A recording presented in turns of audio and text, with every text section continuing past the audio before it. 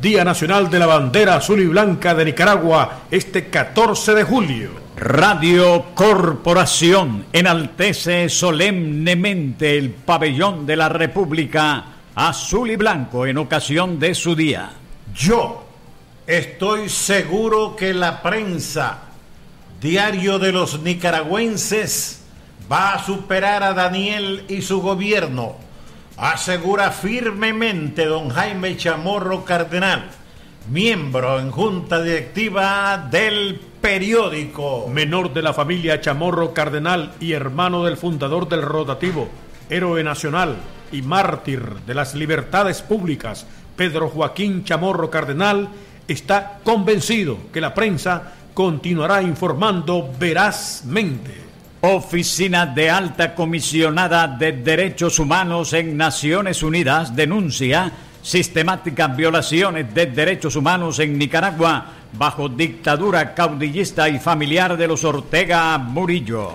Esta instancia, junto a otros países miembros del Consejo de Derechos Humanos de Naciones Unidas, demanda justicia, diálogo, reparación y no impunidad a crímenes de lesa humanidad cometidos en Nicaragua. Voceros del régimen orteguista niegan y rechazan informe de la Oficina de Alta Comisionada de Derechos Humanos en Naciones Unidas sobre sistemática represión en Nicaragua.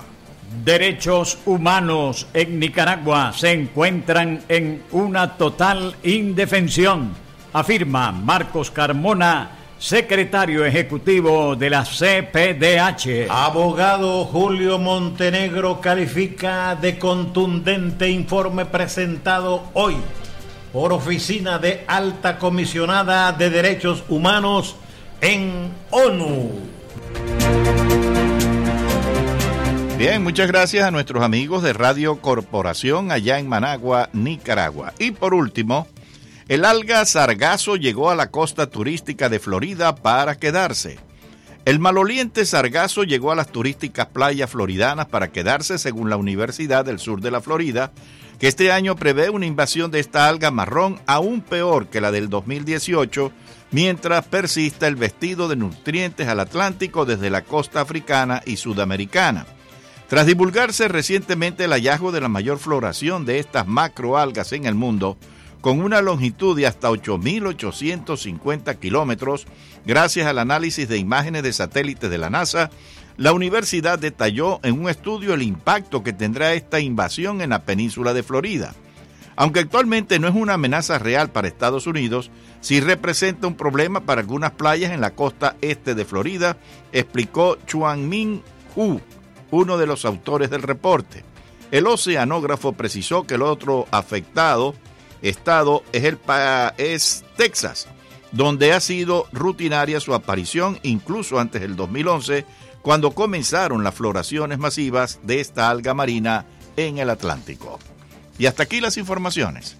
Una hora nos separa del próximo boletín de noticias aquí en su poderosa 670. Avanza nuestra programación. Ya Enrique Encinosa está preparado para presentarnos El Mundo al Día. A las 10, María Laria, Bajo la Luna. A las 11 tendremos Desafío con Ramón Saúl Sánchez y a las 12, 24 horas, el primer servicio informativo de su poderosa 670.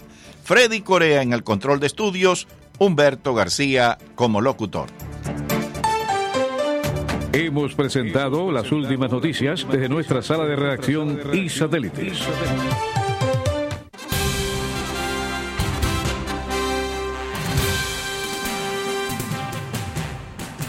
Cae la noche y llega a la poderosa 670 el periodista y más versátil de los historiadores de Cuba, Enrique Encinosa.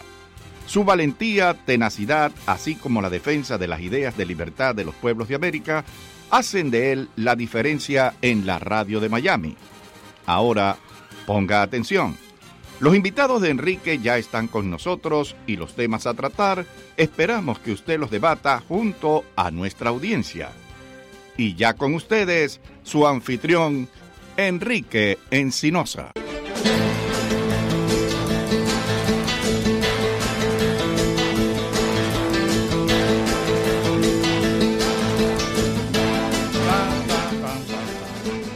Hello, yo soy Enrique Encinosa. ¿Qué te ríes, Cristín? Uy, que este no es el saludo usual tuyo. No, Siempre empieza como Candela o algo sí, así. es la música me entusiasmó. Esa es una de mis canciones favoritas. Bueno, Candela, aquí estamos en el Mundo al Día y tengo al siempre flamable Carlos Heredero, el popular astrólogo. Astrónomo. Lo dije para ver si estaba prestando atención. Que está vestido como Merlín el mago. Y a Christine, que tiene el pelo revuelto. Hoy está con el salvaje look. Una leona. Sí, eso, Corazón Salvaje, una telenovela, ese tipo de cosas. Bueno, ¿qué me cuentas? Bueno, gracias por la invitación. Buenas noches a todos. Humberto está hablando de un meteorito que nos va a chocar. Hay meteoritos que nos chocan todos los días, ¿no?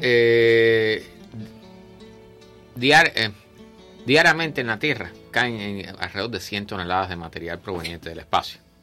O sea, no es algo fuera de lo común. ¿Okay? Yo voy a buscar ahora la lista de los asteroides y meteoritos que van a pasar cerca en los próximos meses. Pero cuando estás hablando de cerca, estás hablando de 3 millones de millas o algo de eso, 250.000 millas de distancia, una cosa de esa, ¿no? Generalmente las listas que hace, por ejemplo, spaceweather.com, que es climaespacial.com, ¿okay? Siempre te da en distancias lunares. O sea, toman en astronomía medir en kilómetros y en millas es un poco engorroso. Es más entendible decir la distancia que la luna 10 veces. Ajá, la distancia, por ejemplo, la unidad astronómica es la distancia promedio de la Tierra al Sol.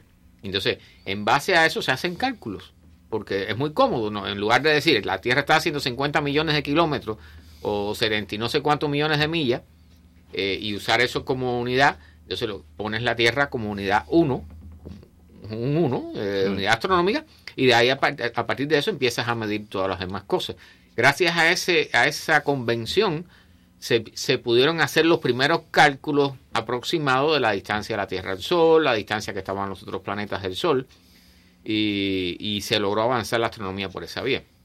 Entonces, en este caso es muy cómodo decir que la distancia de la Luna es una unidad, y a partir de ahí tú puedes decir que tal asteroide pasó a 2 veces la distancia de la Luna, sería 2L, 2 veces la distancia lunar.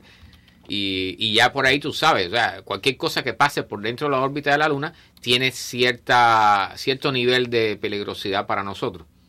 Entonces, en este sitio web que se llama spaceweather.com, es muy serio, todos los días publica una foto diferente relativa al espacio. Y al final de esa página, además de todas las características de la actividad solar y un montón de cosas más que ponen, está la lista de los asteroides que van a pasar cerca de la Tierra en los próximos meses. Actualmente la lista está hasta el 6 de septiembre. ¿Okay? Y vamos a ver, el que estaban mencionando, el FT3, tengo que buscarlo aquí, hay una serie es un poco más adelante, es en octubre, todavía no está en esta lista. Pero si te fijas, en esta lista, los asteroides, el más grande, quizás 340 metros, va a pasar a 5 veces, a 20 veces la distancia de la Luna. O sea, demasiado lejos. Este otro que está hablando, el artículo que es el FT3, ahora yo ahorita hago una búsqueda y lo localizo. Es un NEO también, un objeto cercano a la Tierra, y dicen que en octubre se va a acercar lo suficiente. El problema es el enfoque que se le da a la noticia. O sea, la NASA y todos los astrónomos están al tanto de todas las cosas que van a pasar. Entonces, la noticia hace, manipula un poco el tema y dice que los asteroides a última hora, que no van a golpear la Tierra, puede ser que a última hora hagan un giro en su órbita y golpeen a la Tierra. Eso no es cierto. O sea, las órbitas de los objetos que hay en el espacio generalmente no se alteran de forma brusca. O sea, puede ser, por ejemplo... Y a la prensa le encanta entrar. Sí, tiene que haber un peligro porque si no nadie va a leer la noticia. Pero el tipo que más manda aquí, aparte del Sol, en el sistema solar es Júpiter. Júpiter es el planeta más grande del sistema solar. Es tan grande, de hecho, que si hay extraterrestres observando el sistema solar desde una distancia respetable, desde otro sistema solar, desde otra estrella, van a notar que el Sol no gira sobre, o sea, no está estático en una posición, sino que debido al balance que le hace la masa que tiene Júpiter, él gira alrededor de un punto de masas común, un centro de masas común. Por lo tanto, el Sol hace como una especie de un pequeño círculo. Como un trompo. No exactamente, como una balanza. Si tú tienes una balanza donde pones algo que pesa mucho y algo que pesa poco, el brazo más largo está para lo que pesa poco. Pero cuando tú mueves la balanza, al final se mueve alrededor de un centro de masas común. Eso le sucede al Sol, al sistema del Sol y Júpiter, por ejemplo. Entonces, gracias a eso localizamos planetas en otras estrellas, porque vemos que las estrellas no tienen una órbita, un recorrido recto en el espacio, sino que hacen como una S, van haciendo un pequeño balanceo, y eso indica que tiene planetas grandes alrededor de ella. Entonces, Júpiter, al cual los terrestres, los seres humanos, tenemos que estarle muy agradecidos. Júpiter tiene la función, ha tenido la función, porque la tiene y la mantiene hace muchísimos millones de años, de desviar los asteroides y los cometas que pasan cerca de él. Es como un escudo. Hace como especie de un protector de la Tierra. Es como, no como un escudo exactamente, porque, o sea, el escudo sería para aguantar el golpe. Sí, retener las cosas, pero Júpiter lo que hace es desviarlos. Y entonces, por ejemplo, en el año 95, si mal no recuerdo, el Chumaykin-Levy 9, ese cometa, cuando pasó varias veces a través de la cercanía de Júpiter, se fue desviando y desviando. Entonces, la órbita, en algunos casos, casi siempre se va reduciendo el periodo de la órbita. O sea, se va haciendo una órbita más corta y más corta y más corta, y llega un momento en que chocan con Júpiter. Y Júpiter los absorbe. Entonces, en ese año, por primera vez, nosotros tuvimos, que ya teníamos el telescopio espacial en órbita, el Hubble, y teníamos un montón de observatorios grandes. Y por primera vez, yo en esa época no tenía telescopio todavía, por primera vez en la historia pudimos observar el impacto de un objeto grande, que dicho sea de paso, o sea, el cometa al pasar cerca de Júpiter, recuerda que hablamos sobre los límites de Roche hace un tiempo, o sea, cuando pasa demasiado cerca, el cuerpo se fragmenta debido a la gravedad que ejerce el planeta sobre él, y entonces lo que cayó no fue un cometa, sino fueron como 9 o 10 pedazos. Todos esos pedazos fueron quedando, o sea, quedaban marcas en la atmósfera, unos lunares negros enormes, unas explosiones, imagínate tú, bárbaras, pero que, o sea, al final ese es el efecto que hace Júpiter, va limpiando un poco las partes interiores del sistema solar y nos protege a nosotros, nos beneficia. Pero, una especie de filtro. Sí, exactamente, mejor llamarlo así. Entonces, existen un montón de asteroides, está el cinturón de asteroides que está antes de Júpiter, está entre la órbita de Marte y Júpiter. Eso que usted ve en la película, cuando las naves espaciales van a pasar a través del cinturón de asteroides, que tienen que ir manejando para un lado y para el otro, huyendo a los asteroides que pasan cerca y tratando de no chocar con uno y después viene otro enseguida. Eso no es cierto.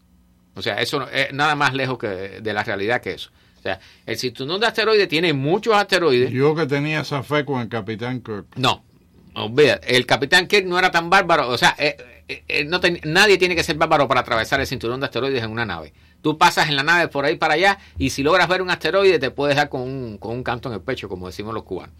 O sea, la masa total de los asteroides que hay en el cinturón de asteroides anda por más o menos el nivel de la masa de la Luna. O sea, son objetos pequeños, el más grande tiene 1000 kilómetros, 1000 kilómetros de diámetro, y los demás empiezan a bajar y a bajar hasta que llegan a ser asteroides muy pequeños. Entonces, cuando tú atraviesas esa zona en una nave, tú, con suerte, si mantienes una órbita siguiendo alguno, una órbita de encuentro con alguno, puedes llegar a ver alguno. Pero si tú atraviesas al pairo, como se decían en las embarcaciones, lo más probable es que no veas nada. ¿Ok?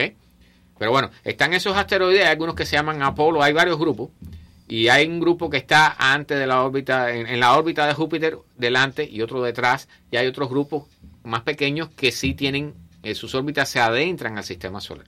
Entonces, esos que viajan hacia adentro, la parte interior del sistema solar donde estamos nosotros, son los que se acercan a la Tierra de vez en cuando. Entonces, ahí suceden cosas curiosas. Por ejemplo, hay algunos que cuando pasan cerca de la Tierra, la gravedad de la Tierra hace lo mismo que hace Júpiter, lo atrae y le altera su órbita. Y hay casos donde algunos de estos asteroides se comienzan a seguir la Tierra.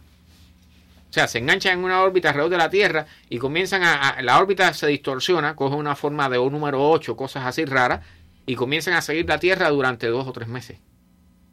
Yo nunca había pensado en eso. Eso no es nada peligroso, o sea, no son peligrosos en el sentido de que es una luna, es como la luna, pero mucho más pequeña y que está alrededor de nosotros, cerca de nosotros por 2 o 3 meses nada más, a veces un poco más. O sea, y luego la gravedad los lanza y comienzan a hacer una órbita totalmente diferente a la que tenían inicialmente. O sea, en el universo no hay nada, o sea, las cosas se organizan de acuerdo a la ley de la gravedad, ¿ok? La ley de gravitación, pero no hay nada escrito. Todo está en base a la casualidad de que depende de lo que pase cerca de ti. Pero eso que dice la noticia de que un asteroide que va a pasar cerca de la Tierra se desvíe de momento y choque con nosotros, no. O sea, para que eso suceda tiene que ser que la gravedad de la Luna, por ejemplo, altere su órbita y lo ponga en rumbo de colisión con la Tierra. Eso sí pudiera suceder, pero las probabilidades son bajísimas. Y tiene que pasar muy cerca de la Luna. ¿Okay? Entonces, todo eso en lo que se llama mecánica orbital, que es un tema bastante complicado, pero los astrónomos están educados en eso, hacen el estudio de la órbita, calculan el futuro de cómo va a ser y saben lo que va a suceder.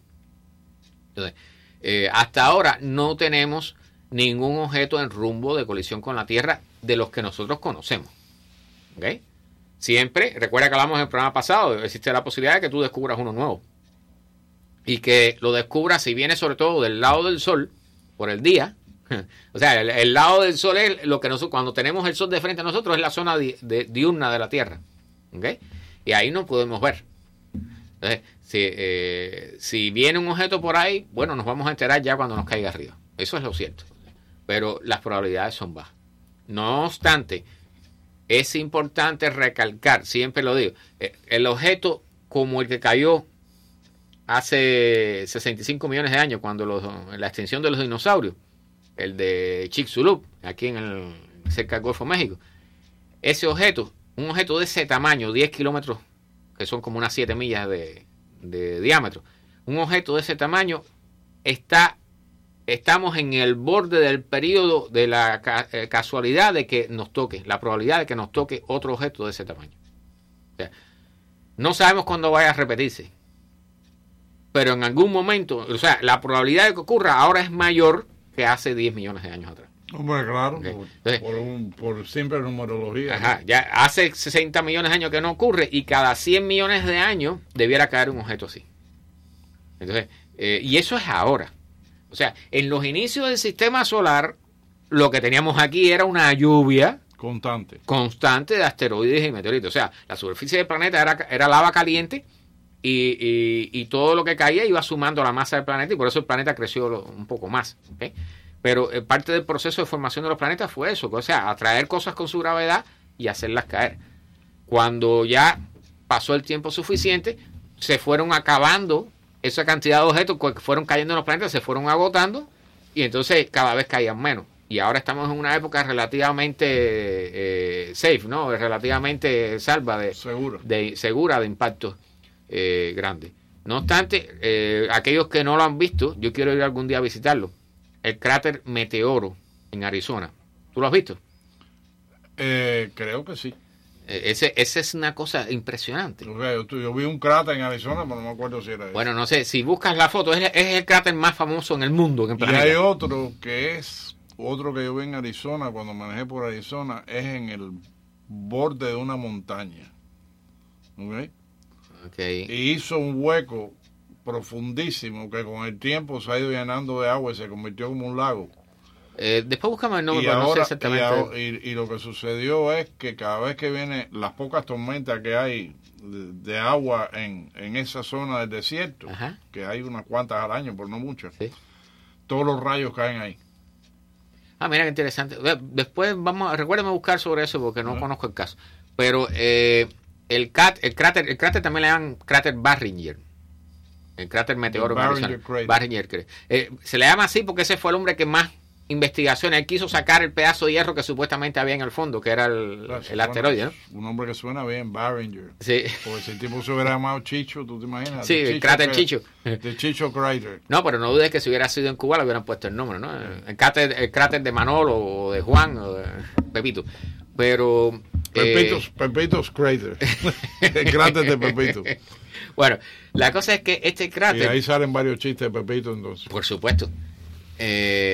El cráter meteoro en Arizona, este cráter, el otro día hubo un grupo de científicos que se pusieron a hacer cálculos sobre cuál hubiera sido la distancia en la cual un observador pudiera haber visto el choque de ese asteroide contra la Tierra sin haber sido aniquilado. Y las estimaciones son que para el tamaño mínimo, unas 10 millas. O sea, y aún así, si tú estabas en una montaña de 10 millas, podías verla. Bueno, incluso ubican en la posición que tú debieras estar. O sea, en la cima de tal montaña, estaban los nombres de las montañas cercanas que hay. Pero para el tamaño superior estimado hasta la actualidad, serían unas 45 millas. O sea, el equivalente a esa explosión es prácticamente una explosión atómica termonuclear. Una explosión realmente grande y que... prácticamente en el punto máximo de su brillo pudiera cegar a la persona que la estuviera observando. O sea, algo común a las explosiones atómicas, aunque esto no tenía nada que ver con eso, pero el nivel de la explosión es similar. Entonces, cuando se creó el Barringer Crater, ¿cuántos años tomó para la desaparición de las especies como los dinosaurios y eso? No, el Barringer Crater fue mucho después. Yo tengo que buscar la fecha, pero fue hace algunos miles de años. ¿El primero cuál fue? El de Chicxulub fue el de los dinosaurios hace 65 millones de años. El problema es que el de Chicxulub, o sea, pero tú sabes,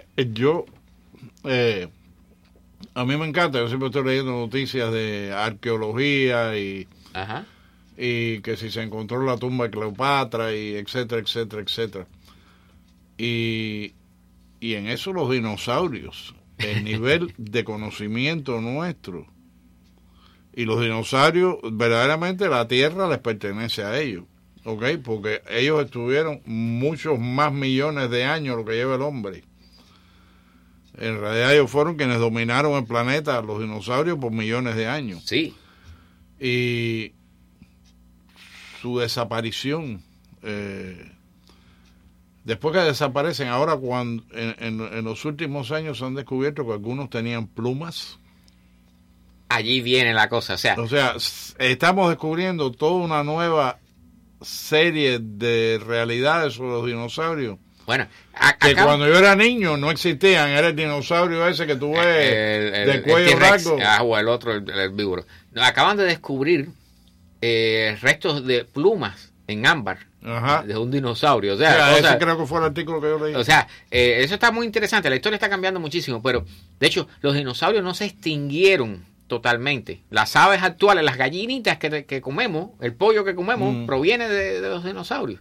O sea, hace unos años hicieron un experimento para revertir ciertas partes del código genético, no sé si era de los pollos precisamente, y lograron hacerle crecer dientes en el pico, al igual que un dinosaurio.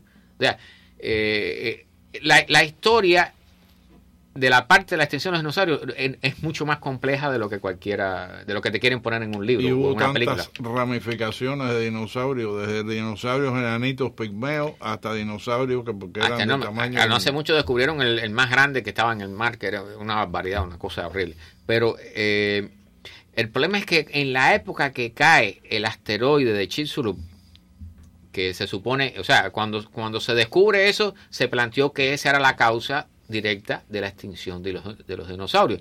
Pero es que en esa misma época, en la zona opuesta del planeta, o sea, en la zona que corresponde a la India actualmente, allí hubo una actividad volcánica enorme.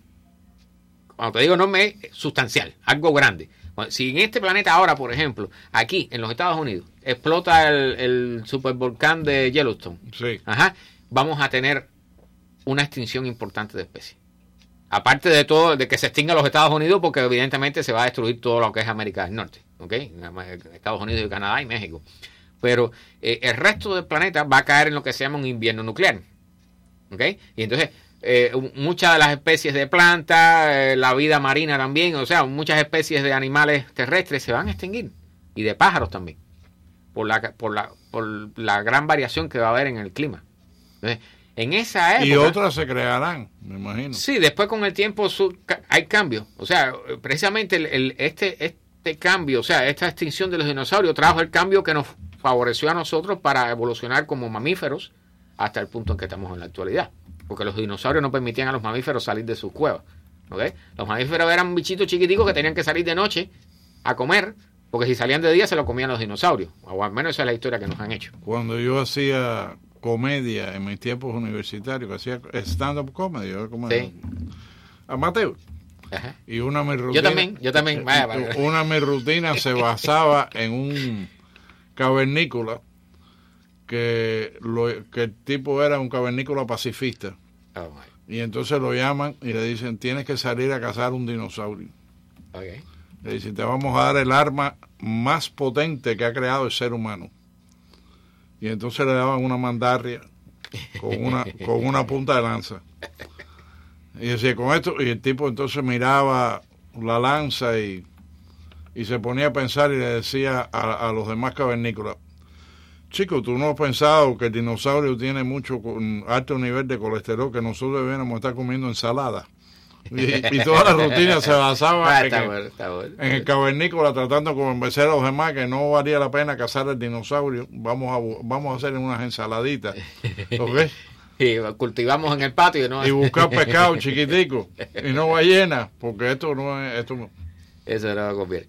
Bueno, al final la historia, o sea, nosotros no estamos claros en la causa real, total, la causa absoluta de por qué se extinguieron los dinosaurios. Nosotros tenemos un montón de ideas, o sea, parece que parece que no fue solo una causa, o sea, sino que hubo una conjunción de hechos que llevaron a la extinción de los dinosaurios. O sea, todo, lo último que he leído, parece que el asteroide fue el clavo que terminó de... El catalítico final. El punto final de la destrucción de la especie. Pero ya ellos venían sufriendo anteriormente un declive por muchas causas. Una es por su excesivo tamaño, por el sobreconsumo de plantas y de recursos, y parece ser que entonces todo el proceso del vulcanismo en la zona actual de Asia hizo un cambio climatológico tal que cuando cayó el asteroide ya terminó de remachar, como decimos los cubanos, a los animales que sobreviven en la era prehistórica son mucho más chiquitos en proporción que los dinosaurios. O sea, los tiburones, las cucarachas, o sea, hay toda una serie de animales que vienen de la prehistoria. Bueno, hay un estudio también que han estado tratando de averiguar cuál era el límite del tamaño que pudieran tener los animales aquí en la Tierra. O sea, una de las cosas que es difícil de explicar es por qué eran tan grandes. O sea, definitivamente en la naturaleza se tiende al gigantismo en algunas especies. Es normal, o sea, es parte del desarrollo genético.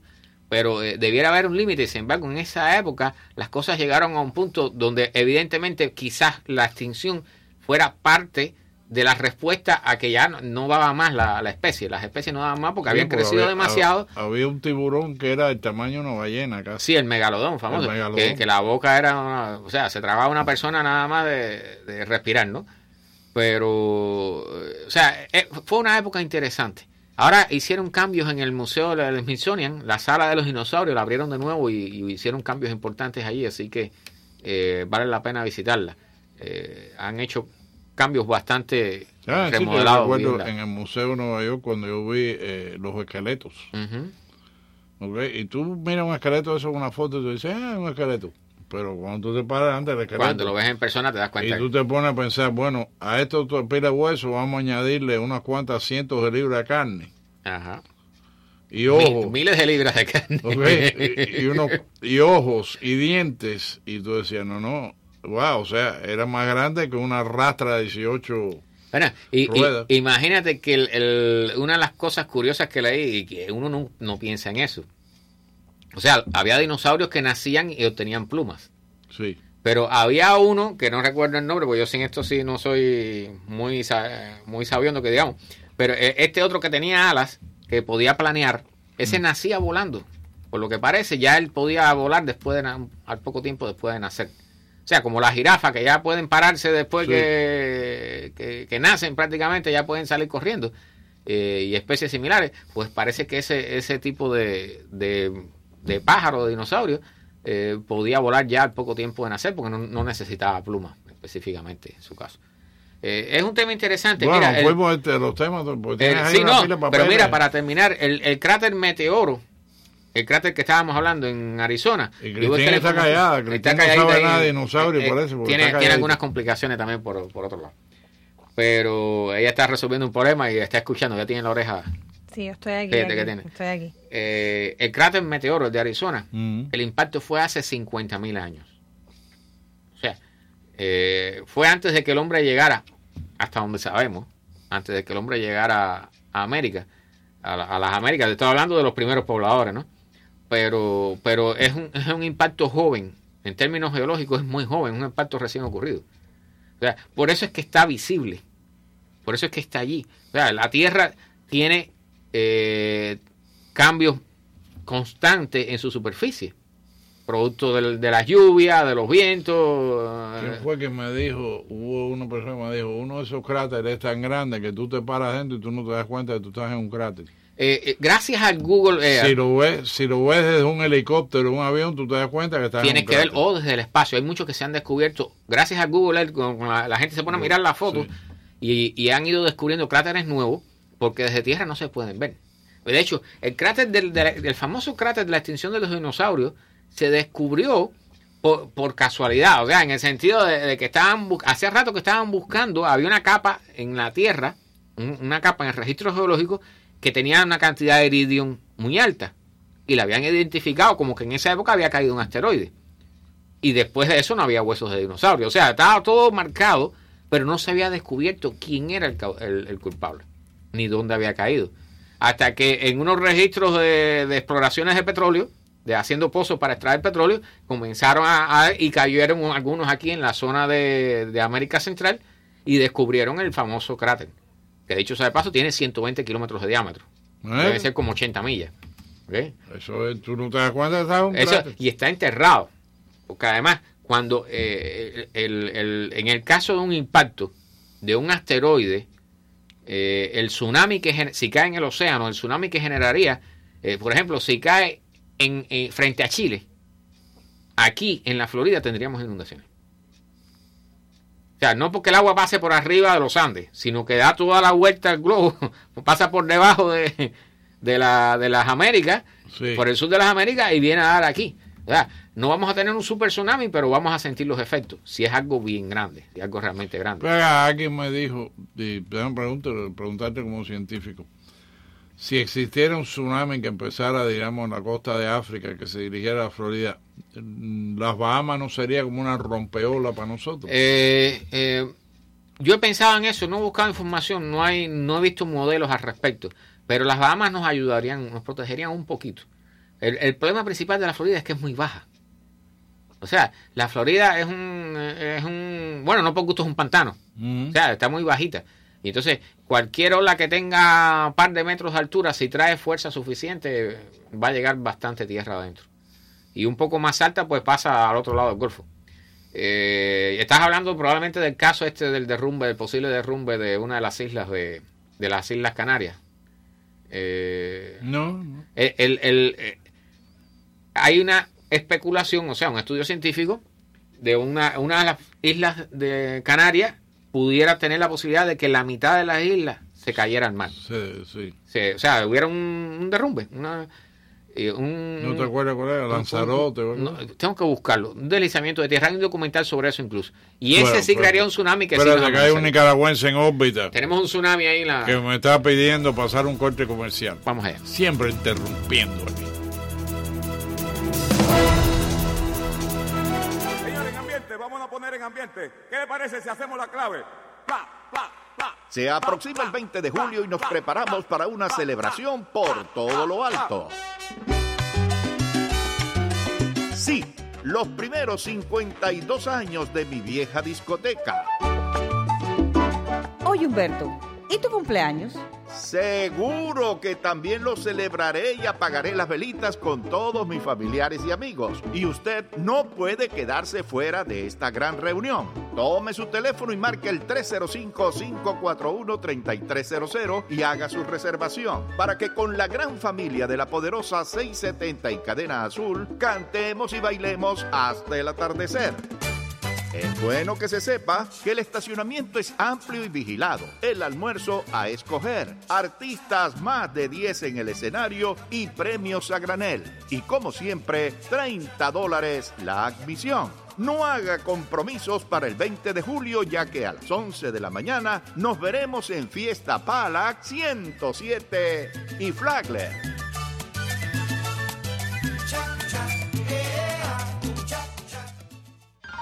Para fotos inolvidables de 15, Min Memoir Studios. Hola, les habla su fotógrafo Manuel Busnego, trayéndoles hoy algunos testimonios de nuestros clientes.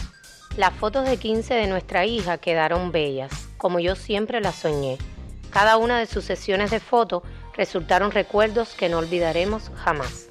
Su pasión por la fotografía y las opciones que nos ofrecieron durante todo el proceso hicieron sentirse a mi hija como una princesa. Fue una bendición haberlos conocido.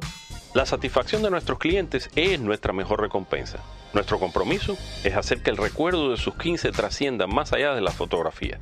Llámenos 305-588-0209. 305-588-0209. Min Memoir Studios, una experiencia fotográfica incomparable.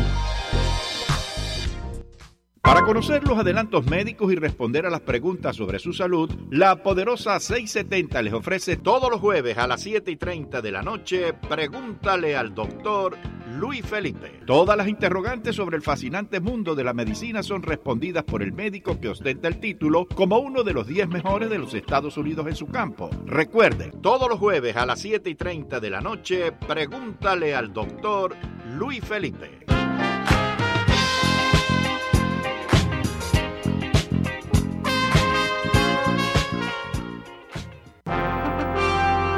This is WWFE, 670 AM, Miami.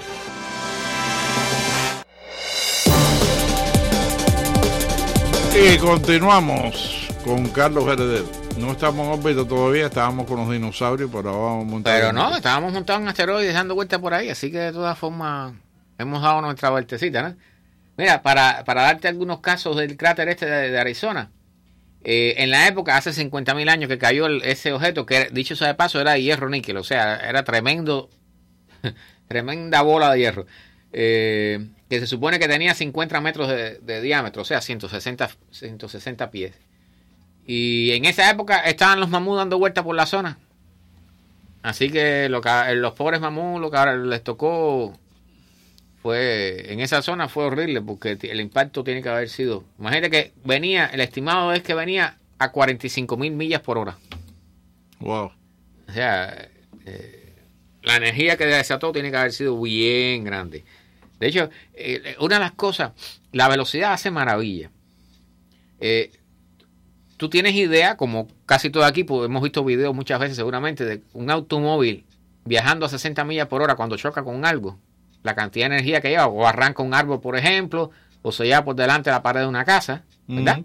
Bueno, esa misma energía es es igual que en el boxeo. Ajá. Una de las cosas que me enseñó mi entrenador, que fue de Jorge de la Fama, me dijo: es más fácil noquear a un tipo si el tipo viene directo hacia arriba de ti. O sea, si se está moviendo en dirección hacia ti, ajá, y tú das un paso hacia adelante y lanzas el golpe, dice, es como un tren chocando. Dice, si tú le das al tipo cuando está yéndose de lado, cuando está dando marcha atrás, no tiene el mismo impacto. Entonces, claro, tú lo que tienes que tener es un impacto lo más fuerte posible. El movimiento es lo que causa en realidad el knockout. Claro. ¿No? El movimiento, las dos fuerzas, una yendo hacia la otra y... Oh, mira, eso no lo sabía, un dato interesante. Bueno, la energía que tiene un auto chocando a 60 millas por hora, esa misma cantidad de energía es la que tendría una moneda de 1 centavo aproximadamente, viajando a la velocidad de una nave espacial, 18.000 millas por hora. O sea, un centavo podría hacer el mismo daño a esa velocidad, podría hacer el mismo daño que hace un automóvil a 60 millas por hora. Sí, porque es como una bomba por la velocidad que lleva. Imagínate tú que si una brizna de pintura, este pedacito de pintura que se descascaran de la pared, ¿ok? Un pedacito de pintura descascarada, viajando a esa velocidad, si estuviera en órbita y hay un astronauta afuera con su escafandra y supongamos que le choca con la mano, le atraviesa la mano. O sea, una briznita de pintura a esa velocidad le puede atravesar el guante y toda la mano a un astronauta. Sí, porque es la velocidad, no es la energía, exactamente. No es la consistencia del material, es la velocidad. De hecho, el transbordador espacial, o sea, uno de los casos más famosos es el transbordador espacial en uno de sus vuelos, en los años 90. Cuando regresó a Tierra, le descubrieron en uno de los vidrios de la cabina, estaba roto, tenía un huequito con una rajadura, y ese huequito al vidrio se lo hizo una brizna de pintura. Y suerte que no lo hizo más, porque si no ahí se si llega a ser más grande hubiera sido un desastre. Se hubiera perdido la... Recuerda que los astronautas estaban allí en mangas de camisa, como se dice, o sea, sin escafandra. Si pierden presurización, pasan un buen apuro, si es que logran sobrevivir. Entonces, eso es para que tengan una idea, o sea, de la cantidad de energía que tienen los objetos en órbita. O sea, las velocidades son enormes. Ahora imagínate un objeto, un asteroide que tiene... Bueno, si tú estás jugando pelota, no es lo mismo que tener un pelotazo, un pitcher que te tire una pelota a 95 millas por hora. Ajá. Que un chiquito que esté jugando en las ligas menores y tira 50. Sí, claro que no. Porque además la energía se duplica. Es la misma pelota, pero es el cambio de la velocidad. La energía se duplica se cuadruplica con la velocidad. O sea, en la medida que vas aumentando la velocidad, por eso es que los choques de automóviles son tan mortíferos en la medida que vas aumentando la velocidad. O sea, si tú tienes un choque a 50 millas es una cosa. Si lo tienes a 120. Pero si lo tienes a 100, que es el doble de velocidad, la capacidad destructiva es tal que es muy probable que no sobrevivas. El automóvil queda totalmente destrozado. Y lo que estás haciendo es doblando la velocidad, pero la energía envuelta en el impacto se cuadruplica. Entonces, esa es una de las cosas. Por eso es que los choques de frente son tan peligrosos, porque al haber, si tú vas a 30 millas, pero chocas con uno que va de frente a ti a 30 millas también, estás chocando a 60 millas. En la mayoría de los choques de frente de automóviles siempre hay un muerto. Sí, es muy probable. Es una de las maneras más fáciles de morir. Por eso es que siempre aconsejan, es preferible chocar con un árbol o un poste en el costado de la carretera que con el que viene de frente. Pero bueno. Para darte algún dato curioso. El cinturón de seguridad lo ponen ahí para que sepan dónde buscar el cadáver. Dónde buscar. Bueno, también ha salvado muchas vidas, ¿no? Pero es verdad que bajo ciertas condiciones... Cae en un canal y trata de zafarte el cinturón de seguridad. A veces, sobre todo, los nervios juegan también una mala pasada, ¿sabes? Pero bueno. A ver. Una vez hablamos aquí en el programa sobre un montón de cosas, incluyendo que tú me preguntaste cómo es... O sea, cuando tú golpeabas a un boxeador, no lo estabas golpeando directamente. O sea, te expliqué cómo se transfería la fuerza. ¿Recuerdas? O sea, tú no puedes atravesar una pared o una puerta o pasar tu mano a través de una mesa, ¿ok? Porque, la materia, no es por la materia en sí, sino por el campo magnético, electrostático, que es el que evita... entre los átomos, que es el que evita que tú puedas atravesarla. O sea, que tu materia atraviese otra cosa. ¿Cómo es un átomo? Un átomo tiene un núcleo, eso tú lo debes saber de la escuela ya, y electrones girando alrededor. Ahora, yo soy bruto, pero... Sí, ¿te acuerdas de eso, verdad? A ese nivel sí me acuerdo. Bueno, la cosa es que para tener una idea de cómo es un átomo, coge un granito de maní, lo pones en el medio de ahí donde va el pitcher, pones el maní en el piso, en el medio de un estadio de béisbol. Entonces, ese granito de maní sería el núcleo del átomo. Y el estadio de béisbol sería el tamaño del átomo. O sea, los electrones estarían dando vueltas hasta los límites, alrededor del centro, que sería ese granito de maní, dando vueltas alrededor del centro, hasta la amplitud de un estadio de béisbol. Lo que implica eso, sí, yo sé que no dice mucho, ¿verdad? Pero lo que implica eso, o sea, para términos prácticos... No, es impresionante, o sea, yo hice una mueca porque es impresionante el concepto. Sí, pero imagínate tú, si el núcleo es tan pequeño y los electrones son 1830 veces más pequeños que los protones que hay en el núcleo. O sea, los electrones que van a estar dando vueltas alrededor del manicito serían partículas de polvo prácticamente, volando a velocidades enormes alrededor. Lo que hay en el medio de ese átomo que tiene el tamaño de un estadio de fútbol, de béisbol, ¿ok? Lo que hay en el medio es nada. Vacío. Es vacío prácticamente. No es vacío, o sea, es un tipo de vacío que no es un vacío como el que las personas se imaginan, ¿ok? De eso podemos hablar después. Pero... ahí es donde viene todo el concepto de la fisión y eso, ¿no? Bueno, si tú redujeras, si tú eliminaras ese vacío, ese espacio vacío que hay en todos los átomos de tu cuerpo, ¿tú sabes cuánto espacio ocuparía tu materia? Unas cuantas pulgadas y más nada. Una mota de polvo. Candela. O sea, hicieron un cálculo. Todas las personas que viven actualmente en el planeta, si toda la materia de esas personas la lográramos reducir a un espacio, ¿ok? Reunirla a un espacio y quitarle todo el espacio interatómico que hay, el espacio que hay dentro del átomo que está vacío supuestamente y que no, o sea, y dejar nada más que la masa, dejar las partículas elementales nada más, toda la humanidad entera cabría en el espacio de un cuadrito de azúcar, un cubito de azúcar. Wow. O sea, bueno, quería traer ese dato curioso porque las personas... Me dejaste anonadado. Sí, entonces ahí viene la pregunta que hablamos aquella vez. O sea, ¿cómo es posible que si hay tanto espacio vacío, una cosa no pueda pasar por dentro de la otra? Y es que las fuerzas que están a nivel atómico son tan grandes, incluyendo la fuerza electrostática, que es la que más nos interesa, que por eso tú estás sentado en tu asiento y no pasas a través del cojín de tu silla hacia el piso. Porque las fuerzas electrostáticas de los átomos que componen tu cuerpo y las de los que componen la silla interactúan, se repelen y te sostienen. O sea, tú realmente no estás sentado en la silla, tú estás levitando sobre la silla.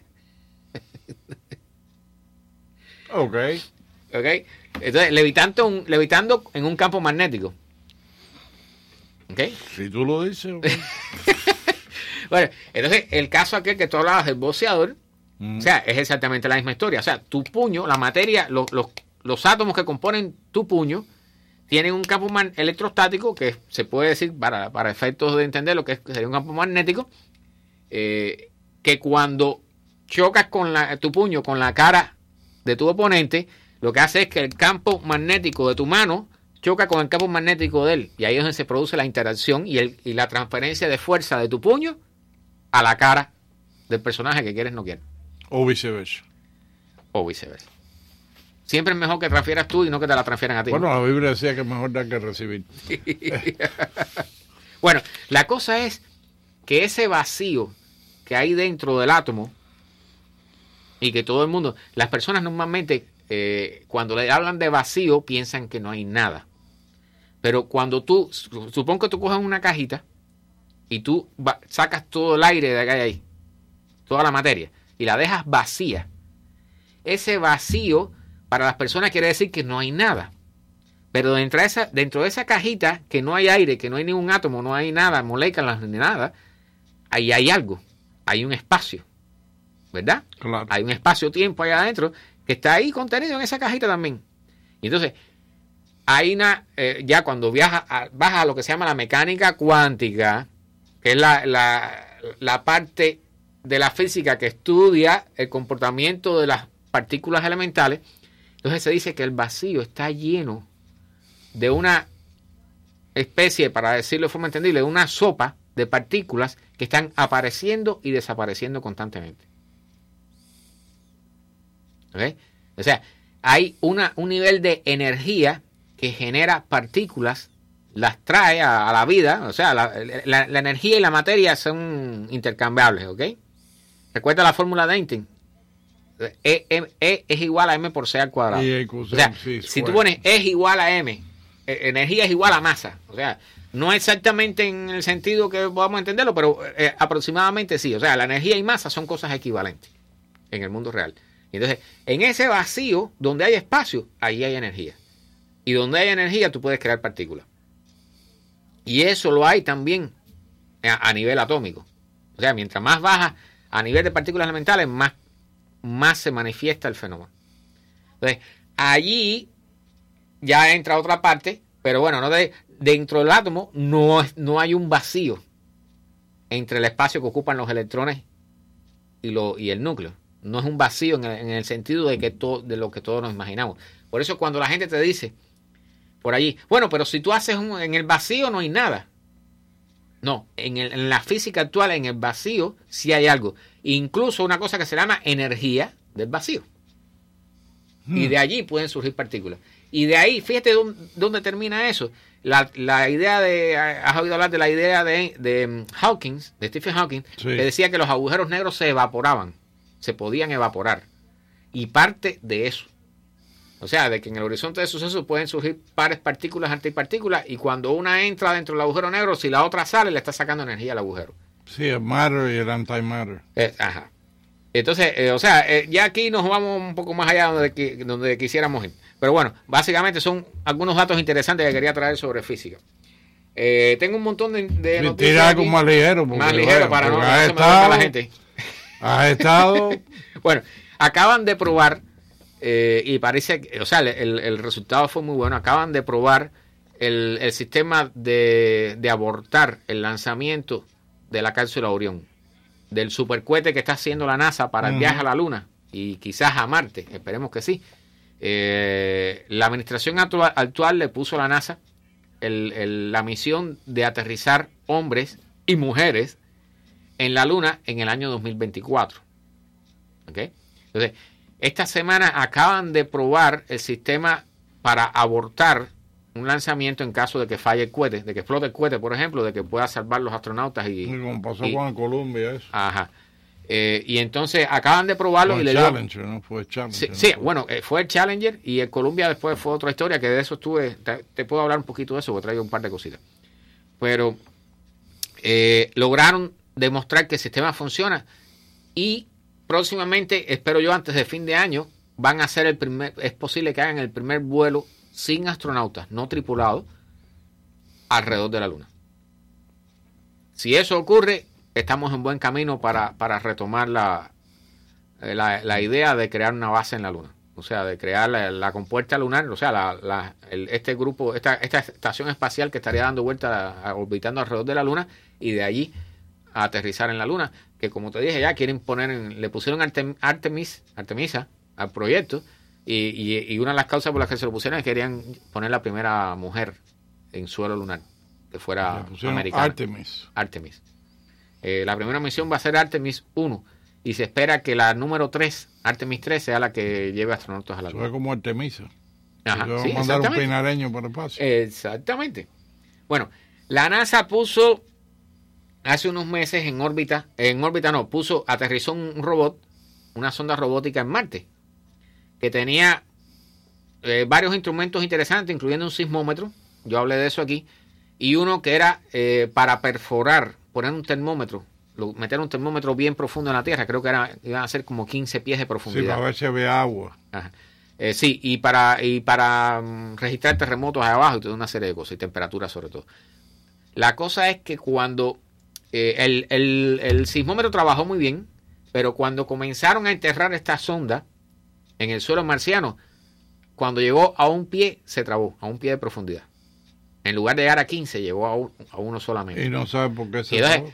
Ahora la sacaron y están estudiando, y parece ser que las causas de que no haya penetrado, porque estaban especulando que pudiera haber una zona rocosa muy dura abajo, pero parece ser que el problema es que la sonda que le llaman topo, le llamaron, el nombre es topo, estos animalitos que escarban. Sí, un topo. Ajá.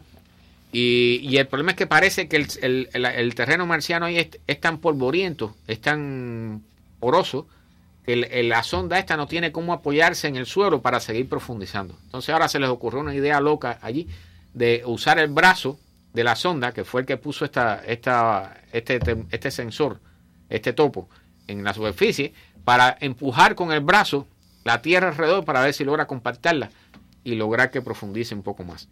Eso es para las próximas 2 o 3 semanas, así que les traeré los resultados cuando salga, a ver si logran profundizar por fin. Ya están Bueno, el cohete lunar, del cual acaban de hacer la prueba para abortar el lanzamiento, el cohete ya está listo, parece ser, ya, o sea, lo van a poner en la posición del lanzamiento vertical y va a estar así por 10 semanas por lo menos, para hacer un montón de pruebas y luego lo van a retornar para ya comenzar a prepararlo para un lanzamiento en serio. Esa es otra cosa que viene y va a ser muy interesante porque ese cohete sí creo que va a ser uno de los más potentes que se ha lanzado allí. A ver, tenemos... Bueno, hay una... Cuando tú miras en el espacio, en las zonas cercanas al sistema solar, en lo que podemos ver con telescopios aficionados, hay un montón de nebulosas. Las nebulosas son nubes de gas y polvo que hay en el espacio.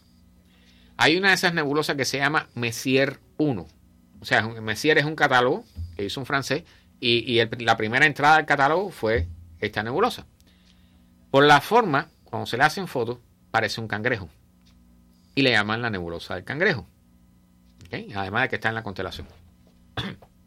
Disculpen. El problema es que dentro de esta nebulosa es el resultado de la explosión de una estrella supernova en el año 1000 antes de nuestra era. Y los chinos lo registraron. O sea, la explosión de la supernova, una supernova cuando explota lo suficientemente cerca se puede ver de día. O sea, que tú puedas ver una estrella de día, a pleno día, es una cosa sumamente rara. Y los chinos lo vieron y lo anotaron en su anales históricos. Y gracias a eso podemos saber el nivel de la explosión. Pero después de esa explosión, actualmente, en la actualidad, lo que queda es una nube que se está expandiendo a gran velocidad. Y en el centro de esa nube quedan los restos de la estrella que explotó. Y ese tipo de restos se llama estrella de neutrones, de la cual he hablado aquí alguna que otra vez. Son unas estrellas que tienen prácticamente una cáscara sólida, que tienen terremotos y todo cuando se cuartean y toda esa serie de cosas. Recuerda que hablé una vez que la montaña más alta en una estrella de neutrones tendría 3 milímetros de altura por el nivel de gravedad tan grande que tiene. Ya recuerdo eso. Ajá. Bueno, la luz más energética que hemos captado del cosmos la hemos recibido hace poco y pudieron ubicarla, proviene de esa nebulosa. O sea, recuerda, tú sabes que el acelerador más grande de partículas está en Europa. Ajá. Sí, el aparato ese gigantesco. Ajá, que tiene 20 y pico kilómetros de diámetro. Ese aparato, cuando se instaló y se puso a trabajar, la gente comenzó a especular que iba a crear agujeros negros y que iba a acabar con la Tierra. Que iba a destruir la Tierra. Ajá, bueno. La especulación sobre el tema. Bueno, la energía que usa ese aparato, que es prácticamente la energía de una ciudad, y es la energía que le incorpora a las partículas que se usan para estudiar, es prácticamente un niño de teta al lado de lo que genera esta nebulosa. Wow. ¿Okay? El valor, voy a buscarlo por aquí porque 100 trillones de electrón volts. O sea, eso, para el que lo escucha no quiere decir nada, pero eso es una barbaridad. Eso es lo máximo, la mayor energía que hemos captado en un rayo de luz desde el universo. Vamos a pasar con Freddy Corea, corte comercial, el boletín de noticias. Regresamos en 5 minutos. Somos diferentes, una familia que te atiende. Florida Medical Center Group es excelencia. Médicos primarios, especialistas, servicio dental ilimitado, óptica y... Oiga, ¿y también puedo bailar y jugar dominó? Por supuesto. Actividades variadas en nuestro Wellness Center y transportación puerta a puerta. Contáctenos al 786-375-9909. Florida Medical Center Group, excelencia médica hecha con el corazón. Las tasas hipotecarias de hoy están más bajas que en varios años. Ya sea que esté buscando comprar una casa, refinanciar para obtener una mejor tasa o desea comenzar a invertir en bienes raíces, podemos ayudarlo. Llame a Eddie del Río hoy a su celular personal 786-529-6448 para obtener más información. Eddie tiene los programas para cada situación. Llame o envíe un mensaje de texto a Eddie hoy al 786-529-6448 para obtener más información. No deje pasar esta oportunidad única. Llame hoy 786-529-6448. ¿Qué tal, amigas, amigos? Les habla Eduardo Alemán. Al mediodía, en la hora del almuerzo, tenemos otro encuentro, esta vez con noticias, el poderoso del mediodía. Todo lo que sucede a nivel local, nacional e internacional en 60 minutos. Los esperamos desde las 11:30 de la mañana. Un servicio informativo de La Poderosa 670.